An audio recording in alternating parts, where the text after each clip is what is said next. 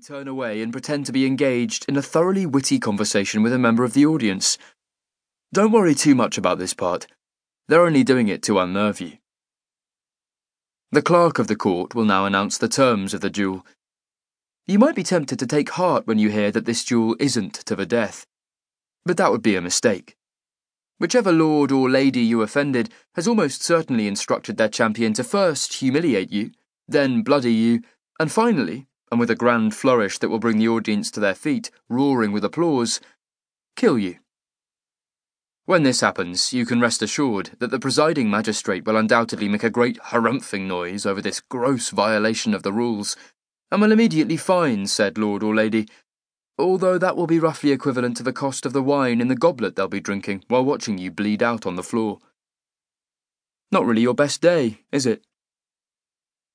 Well, that's for later. For now, take a good long look at your opponent standing across from you in the dueling court, because this is the part where you learn how to win. Your enemy is almost certainly a great fencer, someone with speed, strength of arm, exceptional balance, lightning reflexes, and nerves of steel. A great fencer spends years studying under the finest masters in the country.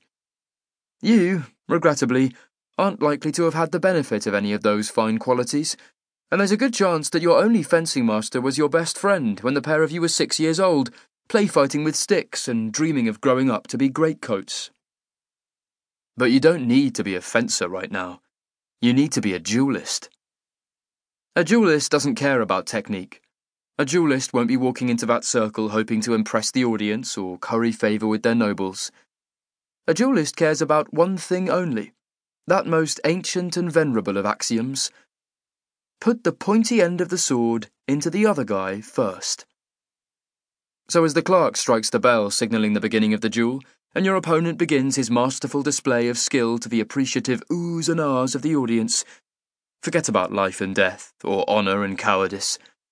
Forget about everything except finding that one opportunity, that single moment, when you can push the top 3 inches of your blade into your opponent's belly. In Tristia we have a saying, Deato mendea valus febleta. The gods give every man a weakness. Remember this, and you might just survive the day. In fact, over the years that follow, you might even go on to win other duels. You might even become known as one of the deadliest sword fighters of your generation. Of course, if that does turn out to be the case, then it's equally likely that one day, perhaps even today, that great sword fighter who's about to lose the duel, it could be you. Chapter 2. The Sanguinist. You realise you're losing quite badly, Falchio? Rusty asked, leaning against a column just outside the 7-sided dueling court of the ducal palace of Bern. Shut up, please, I replied. My opponent, whom I'd been informed was undefeated in court duels, but whose name I'd forgotten, gave me a little smirk as he flicked the point of his small sword underneath the guard of my rapier. I swung my own blade down in a semicircle to keep him from stabbing my thigh, but at the last instant he evaded my parry by flipping his point back up. He extended his sword arm and pushed off his back leg in a quick lunge. Had there been any justice in the world, he shouldn't have been able to reach me. Saint Zargev's balls, I grunted, the tiny cut burning into my right shoulder, a reprimand for misjudging the distance. Why do I always let myself get tripped up by small swords? Despite the name and the delicately thin blade, small swords are deceptively long.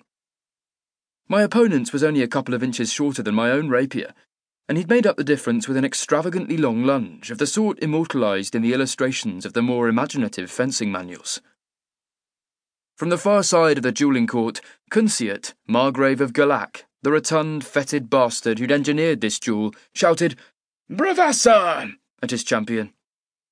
20 or so of the Margrave's retainers joined in the cheer, adding a few sprinkles of Fantissima, de Blesse, and other misapplied fencing terms. However much this annoyed me, it is accepted practice for a duelist's supporters to cheer them on. In fact, I was entitled to similar outbursts from my own admirers. This Undriel fellow really is remarkably skilled, Kest remarked. Undriel. That was the bastard's name.